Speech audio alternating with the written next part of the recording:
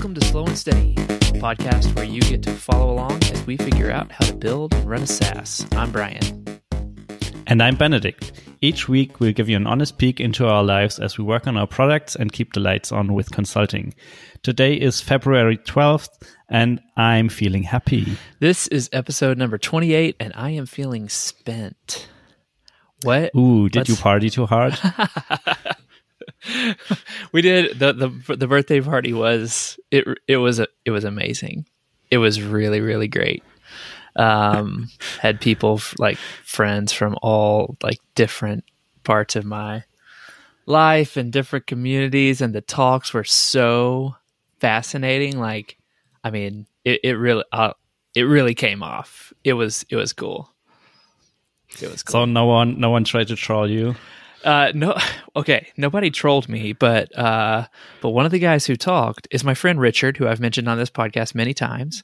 So he and his wife flew in from Vegas, and he delivered a talk about just the benefits of family history, and how there's all these studies that show knowing your family history creates more resilient mentality.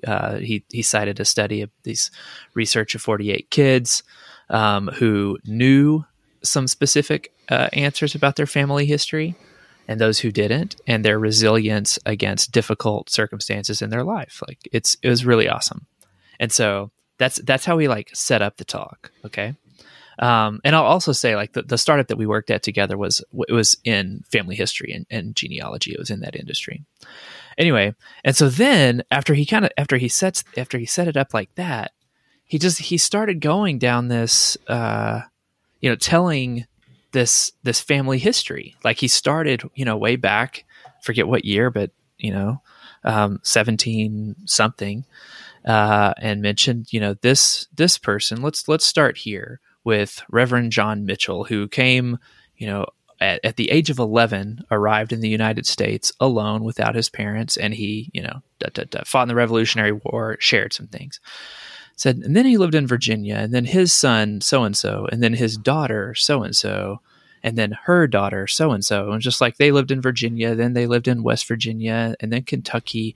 And he kept going, and right at the point where it was like, where exactly is Richard going with this thing? He puts up a photo of my great-great-grandma, or my great-grandma. And he says, and then so, and then that, and she had Maudie Posey, and she had Mary Posey, my grandma, and she had Mary Talent, and Mary Talent had Brian Ray. And so like the reveal was that he traced my family history back to this person who came to the United States as an 11-year-old, fought in the Revolutionary War. And like the room was just like, jaws were on the ground. My wife gasped so loud. We were both bawling. It was just like, are you kidding me? Did that just happen in real life?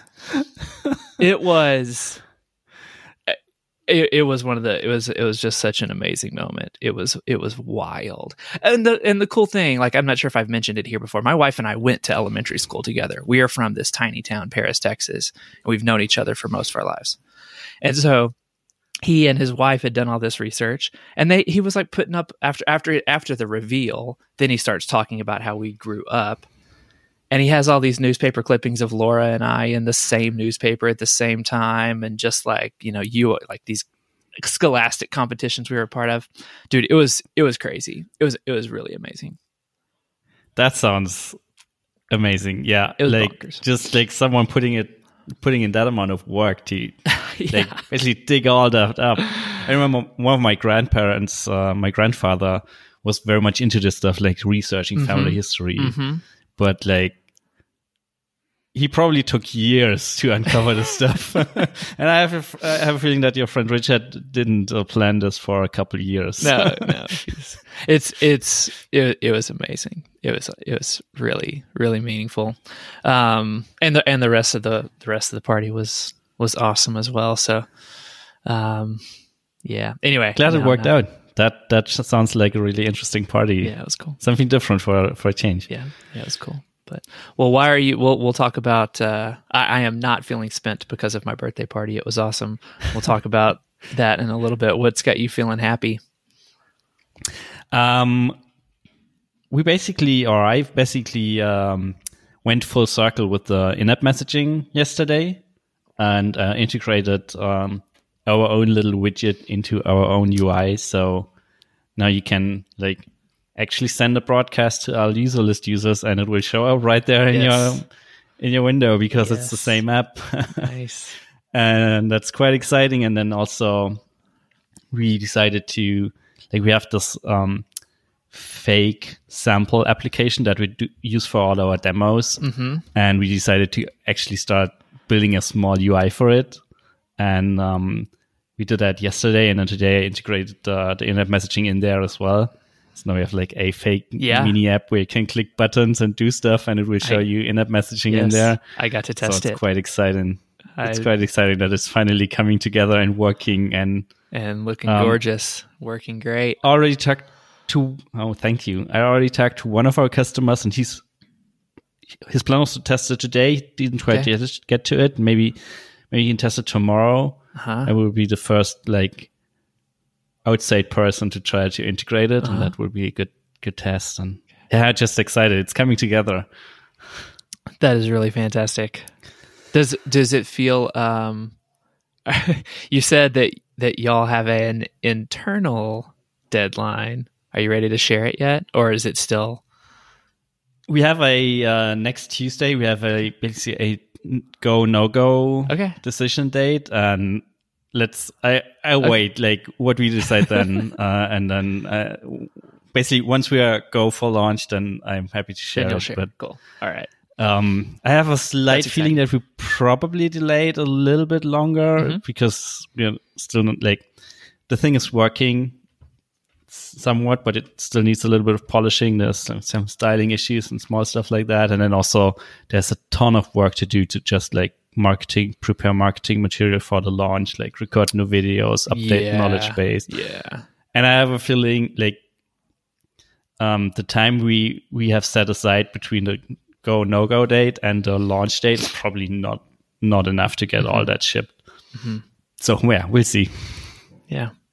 Good luck, man. But it's only weeks away. It's no longer months away. Yeah, good deal. Hey, the thing we didn't talk about last week was Indie Hackers was kind of giving y'all some love on your office hours thing that you've been doing. How'd that go? Last week's office hours were nice, but surprisingly not as many people attended as the one before. Oh, interesting. It's kind of... I don't know, it's kind of weird. It's hard to predict how many people will show up. I think we had one with 8, and we had ones with just 1. So it's always a surprise. You never know until you're there and see how many people show up. But Jane was also on the Indie Hackers podcast. That was quite cool as well. Just listening to the interview from myself already made me realize again that he's just a great co-founder to work with. Yeah. I'm very honored. And, but also the feedback from other people about this interview was pretty great. And I think a couple or 1 or 2 people mentioned that they started a trial because they listened to the interview. Yeah. So cool. Yeah, that was cool. I was going to ask if there was a noticeable uptick in visits or trials. I think a small uptick in trials, but it's really noticeable in website visitors. There's a real spike in the graph. Interestingly enough, at the same time, we started doing some paid advertising. So at first I was the paid ads are working. But when you look closer, it was no, it was the podcast interview. Yeah. Funny. Yeah. About those channels. What else? Looks like you got a big customer. Yeah, that's already something that happened a couple of weeks ago. But we got a new customer who's also a listener of the podcast, and they happen to be our largest customer yet on the enterprise plan. So want to give a shout out to Aaron. Nice. Hi, Aaron. Thanks for signing up. We're happy to have you as a customer, and I hope you're happy with the product so far.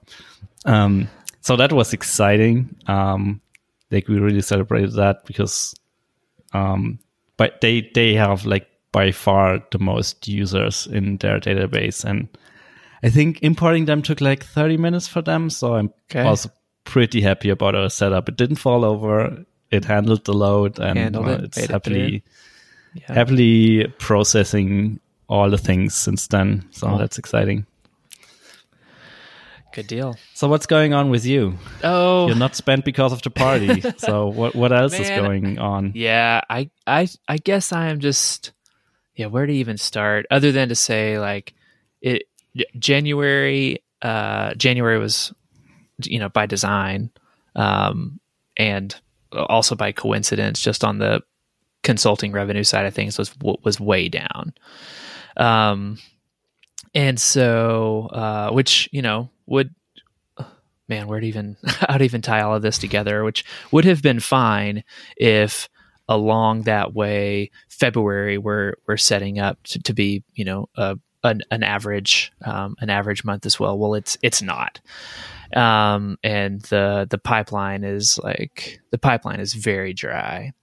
And so, it feels like, the shift from doing design and development work, like, that being the core, like, or what I primarily get hired for, shifting from that over to more of the product consulting, strategy, advice, side of things, like just super, super clunky.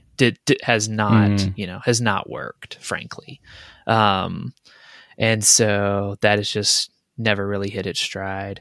So, so financial conversations are happening, over here at the Ray House. And like, we've got a runway set aside for this. But it's also, I'm not going to wait until the runway is, until we're at the end of it to start thinking, okay, it's time to start putting feelers out there. Like, did this for a while. I mean, it's 2.5 years now. But is it the first time that the pipeline's kind of dry since you started this out? Dry, yes. Yeah. Okay. Yeah, for sure. It was, it's always tough. Yeah. And I think also it's easier. It is just easier to pitch and sell. We'll build your app, like, okay. Yeah. I need one of those. We'll do it for you.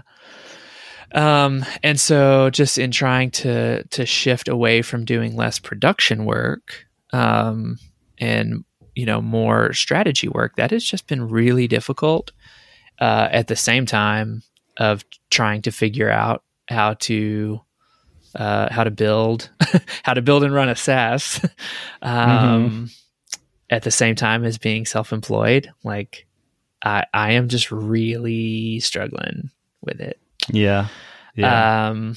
So I guess I would. How much? Go ahead. May I ask? Like, how much runway do you have? Like, how many weeks, months? Oh, I mean, there's. Well, let me just do the actual. Okay, in savings, like ready to spend, like a good 6 months. Like that's the full, but that's not how much I am willing to. Like, let me like put that distinction there too. It's an emergency liquid fund, not a willing to burn this all the way down fund. Absolutely. And so there's a difference between, what we have there to use, and how much I'm willing to spend of it.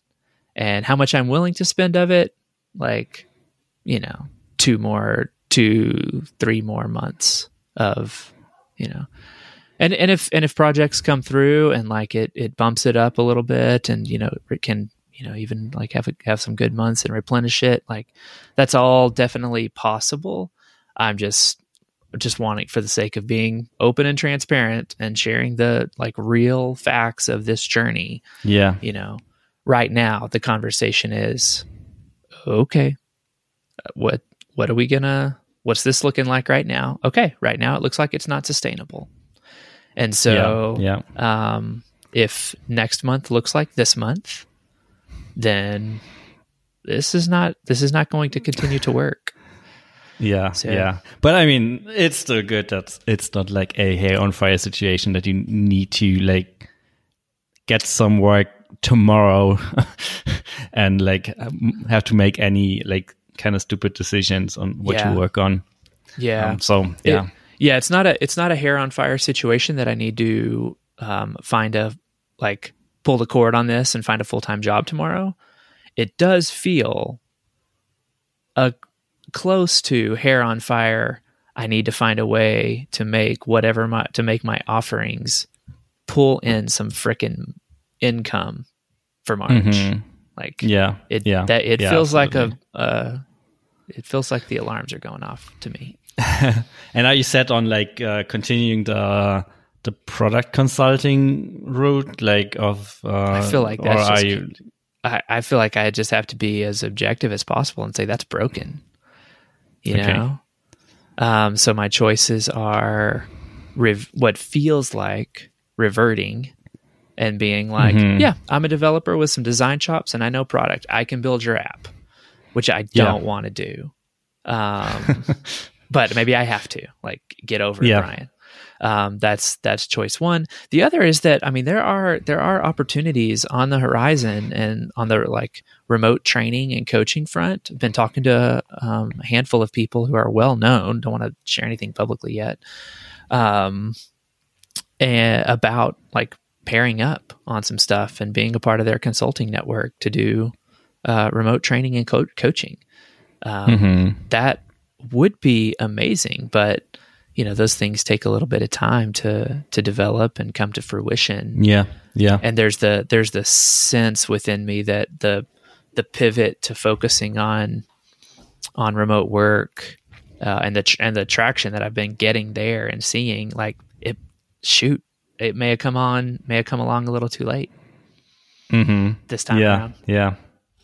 Do you think there's a possibility to like just take on one like development project, like one small one that like to bridge the gap between now and when the other stuff closes or whatever? Yeah, I think the answer is yes. Like if I'm sitting here saying, okay, it's alarm time, like get creative, think through all the options, you know, for sure one of the most likely routes is to go back to my, you know, happy clients and see if they have work or ask for referrals, you know, in the same line. So that's your backup plan of sorts. Like, do you think you can drum up with something with your existing clients there? Well, yeah, that should probably just not even be my backup plan, but like my current, what am I doing for the rest of this week? Drumming up some February and March business, while I allow these, like where I want to take the business, while I allow it to continue to kind of flower. So it just, man, like it's not, it's the psychological part of it, dude. Absolutely. I totally know the feeling.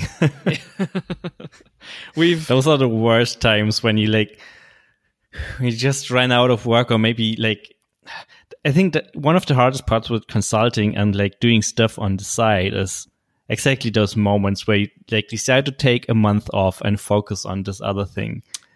Yeah. And then get consulting business up to speed again, that's the hardest part ever. Like once it's kind of running and you have like contracts flowing and maybe can just like renew the existing contracts and stuff like that, that's kind of easy. Yeah. But like starting from a total stop and getting back going with anything consulting wise is always a big struggle. So, yeah. And there's so many traps to fall into as well. Like, I remember I've been going through phases like this a couple times in the past, and I remember one of the first times when I basically said yes to the first thing that like knocked at my door, and it was a shitty project and I hated it. And a day later, a really amazing project came along, and I wasn't able to commit to it because like I already agreed to the other thing. Mm-hmm. So yeah, it's always, but like, not sure if it really helps, but from my past experience, like some project comes along at a, like every time, at like the right moment. You're stressed out, and then usually something comes up, and maybe if it's not like the first one that's like kind of great, then just say no and wait a little longer, and the second one or the third one will be a good one. Yeah, it always works out. Yeah, I think, hopefully. Yeah, no, hopefully. Like I'm not calling it, but speaking of the Super Bowl from last week or the week before, whatever, it definitely feels like being down by 10 with 8 minutes to play here. Yeah. And the Chiefs won, but it was a pretty remarkable. It was a remarkable. It's not comeback. Impossible. Yeah.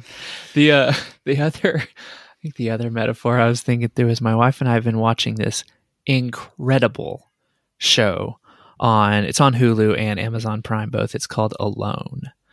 And it's actually a History Channel reality show. But it's not like it's not like a typical reality show. So what they do is they take these 10 people and they drop them in the middle of the wilderness. This one's like actually in Vancouver Island, and which has brutal weather. They drop them all by themselves with like 10 items, and then the game is to see who can last out there the longest. And it's just this amazing, demonstration of ingenuity and survival skills, but mostly psychology. And it's just so fun. Like we've been watching this one season, and these people are just like, oh, they're doing amazing. And like one by one, they're dropping off, and whoever's in like fourth place or like one of the last four is just like beating themselves up. Like, I just don't want to be a quitter. Da, da, da, da. And I'm shouting at the screen, "You've done good. Stop like you don't have to win. You tried. You're awesome." And I was just thinking about that last night. I was like, am I just like beating myself up here thinking that I got to take this all the way to the end when, you know what? I gave it a really good run. And like the consulting business. Yeah. Entirely? Or, okay. Yeah, no. So like actually thinking about quitting? Well, like gave it a good run in terms of trying to be self-employed and spin up a SaaS business. It's really hard. Yeah. And you know what? I might be approaching the end of my run. And I might just need a break and go back to civilization for a little bit, get a shower and some dinner. And then I'll be back. So I don't know. Yeah. Well, I don't know, man. I don't know which side of this balance beam it's gonna land on. Yeah. I think it's totally fine. I mean, the same way, like I'm currently like going full time on the product business. I think it's also okay to just like go full time on the consulting thing and just like not try to do anything else on the side. And maybe then a couple of months later get back to it, or maybe try another thing or whatever. Yeah. Yep.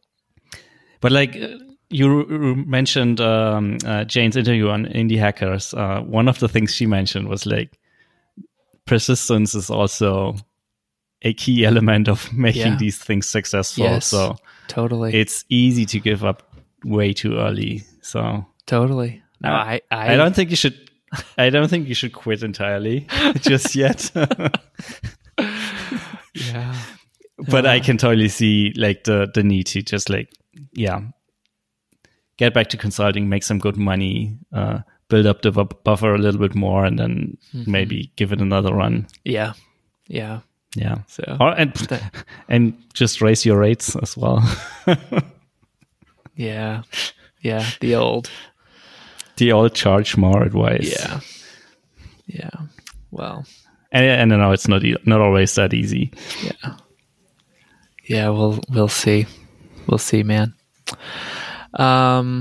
Let's see. I guess the other thing, like, we don't want to take too much time. Maybe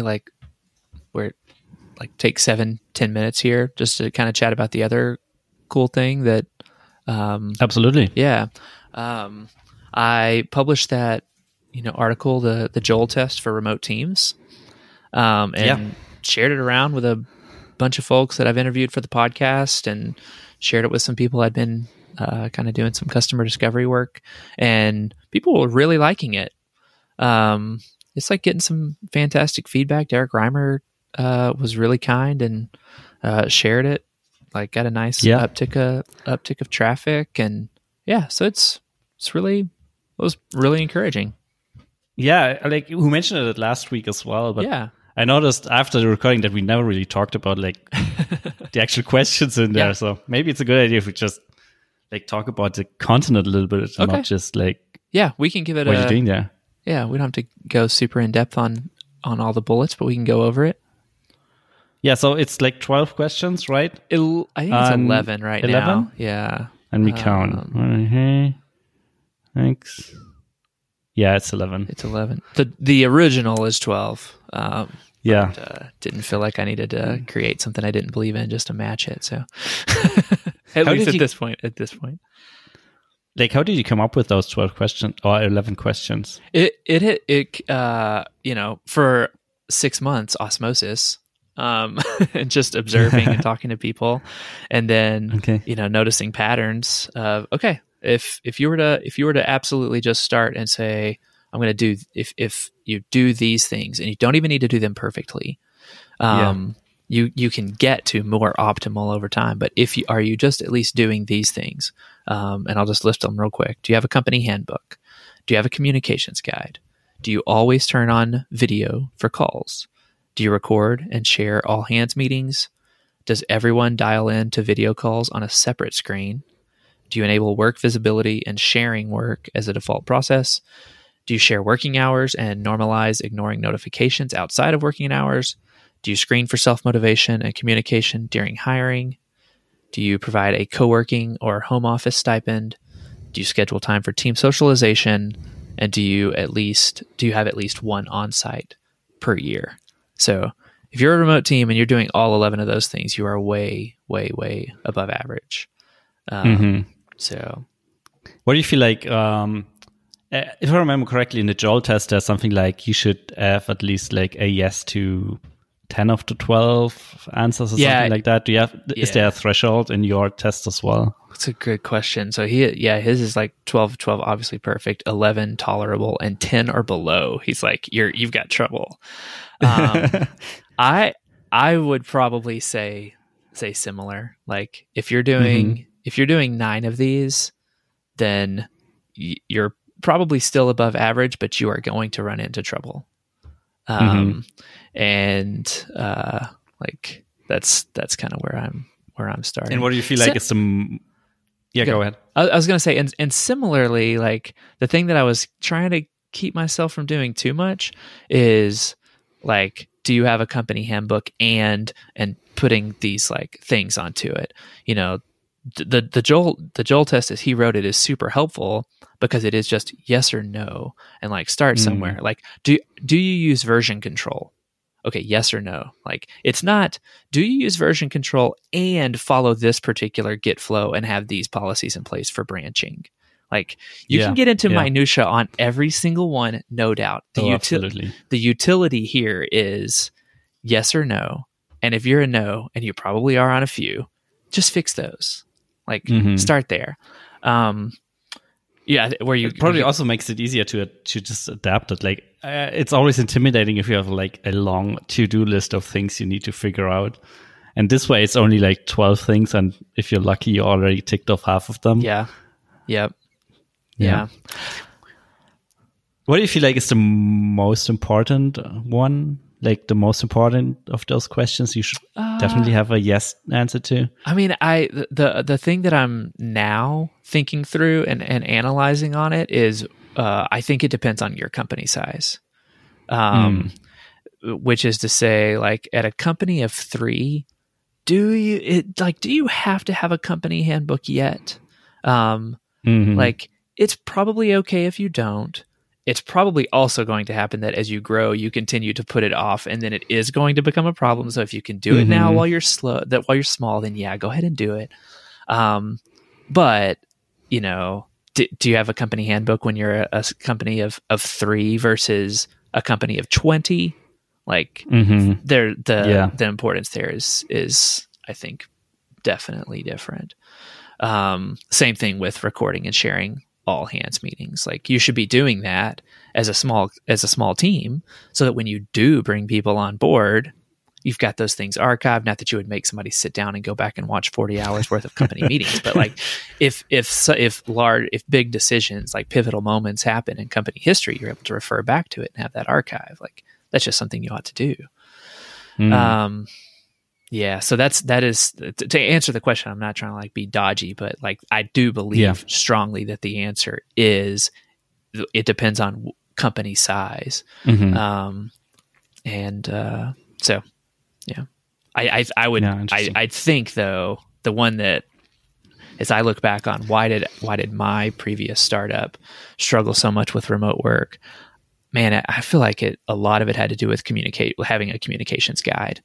Like, I do think that is something important, even if you're a super tiny team, as setting expectations of, you know, response time in a given channel, and where should particular types of requests go, and let's all agree to it and do it no matter what. If one person is constantly thinking that people should be responding on Slack, and another person is subconsciously like, I think we should be a calm company and use email, and you haven't talked about that and codified it, that matters no matter how small you are.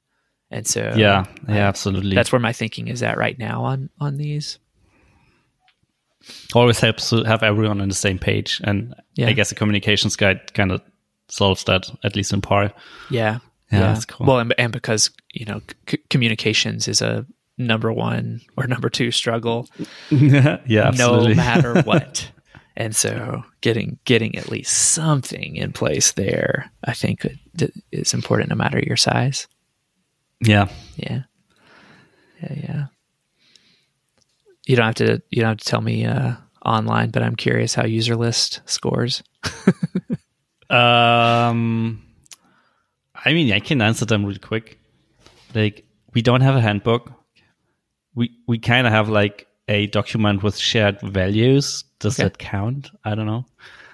We don't really have a communications guide. Okay. Because we just in Slack all day. Yeah. Yep. We always turn on video for calls, so we at least score 1 yes. Do record and share all hands meetings. Sometimes when we think it's an important conversation, but like not all of them. Okay. Does everyone dial into video calls on a separate screen? Oh, yeah. That absolutely, because there's no way we can share a screen. Yeah, there's no conference room with 6 people for marketing. Yeah. Do you enable work visibility and sharing as a default process? We recently started doing this. We don't really have stand-ups, but we have the weekly meeting with Jane and I, where we basically talk about what we're doing this week. Okay. So that's kind of that. That's a yes. And we also introduced a progress channel where we basically give an update almost every day about like what we did today, what we accomplished today, and what's like moving forward. Totally. And we had that in the past, but it was kind of hard to keep up when you're like not doing it full time. Basically, like, do a small thing there and a small thing here, and then you forget to post it. And so but now that we're full time, we're doing this again, and it's quite nice. Do you share working hours and normalize ignoring notifications outside of working hours?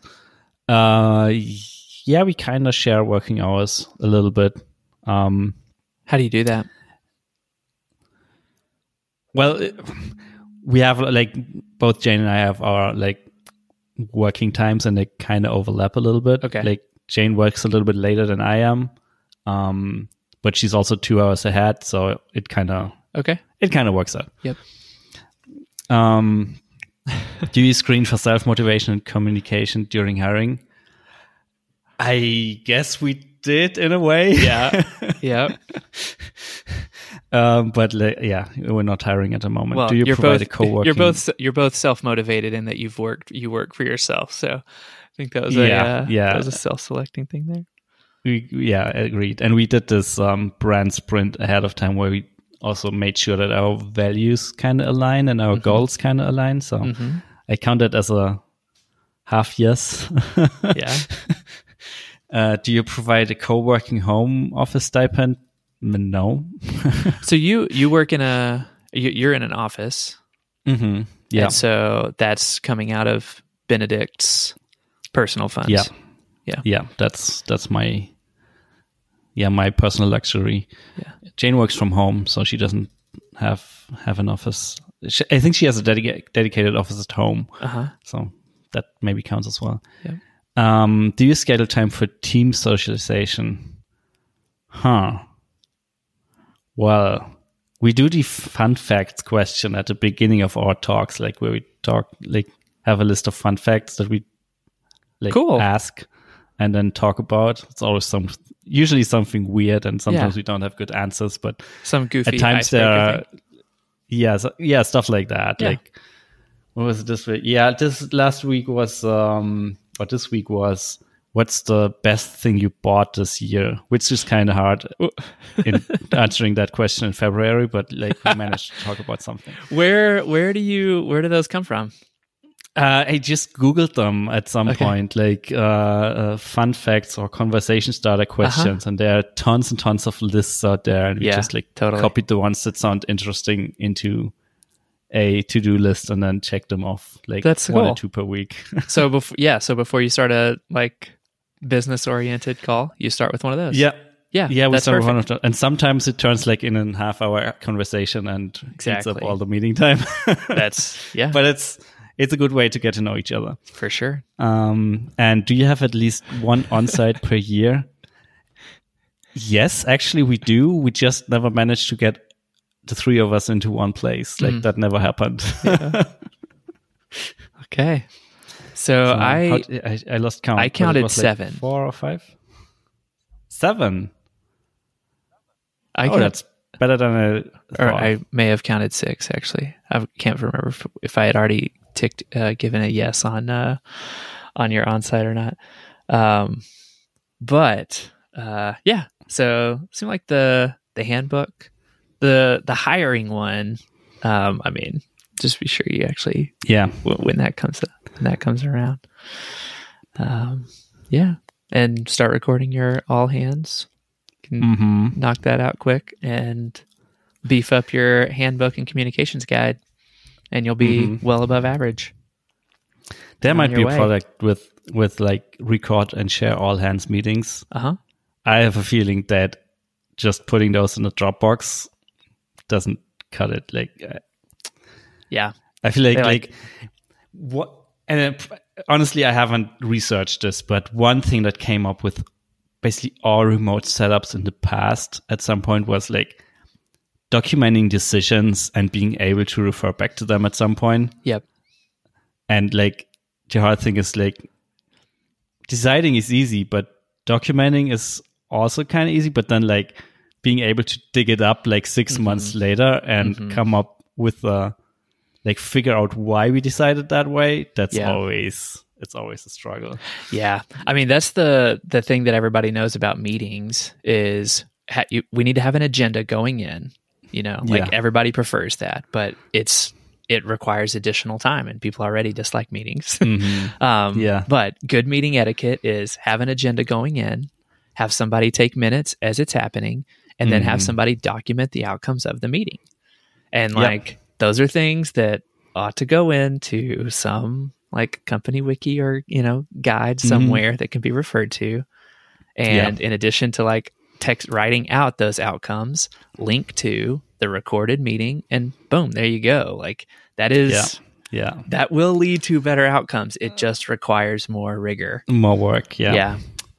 I should probably do that. I'm too lazy. If there were a good way to, automate that sort of, I mean, it's not that. Yeah. Anyway. Yeah. So good meeting practices pay dividends down the road. Yeah, absolutely. There's a lot of stuff we can improve, I guess. Like, I know there's a lot of stuff we should improve, but there's also so much other stuff. There's always stuff to do. Cool. Well, all right. I enjoyed this one, man. Yeah, me too. Anything else we need to talk about before we let it go? One more question. Like, shoot. What's a good job you'd take, like a consulting gig? Like if someone's listening and they're thinking like, hey, I want to hire Brian. What does he offer? What's your pitch? Well, I do think that just even in this conversation and in talking it through with my wife last night and realizing, for whatever reason, like the customer interview, product strategy, like that total side of it, it's broke. So stop trying to push it. And what is the thing that I do really well that draws on all of my experience? It's that I have a design background with strong development chops and senior level product understanding. And so, early stage startups who need somebody to wear multiple hats and provide, like, do production work and provide some strategic guidance across all three of those, functions. That's what I do really well. And so maybe there's if someone reframing like, of that. Yeah. So if you want to hire Brian, Slow Steady Pod or hello at startups, slowandsteadypodcast.com. Yes. Or I'm not sure why I'm always thinking about startups for the rest of us. Like that's awesome. It's so baked into my head. Find us at Startups for the Rest of Us podcast. It's just like I'm listening to that podcast way too much. I don't know if you can listen to that one too much. Also handful true. of them out there that's like keep going back to. Okay, find us online. Show notes at slowandsteadypodcast.com. BRHEA on Twitter. Absolutely. And Benedict. And something long with Benedict and Daiki in it. Talk to you next week. Yep. Bye. Bye.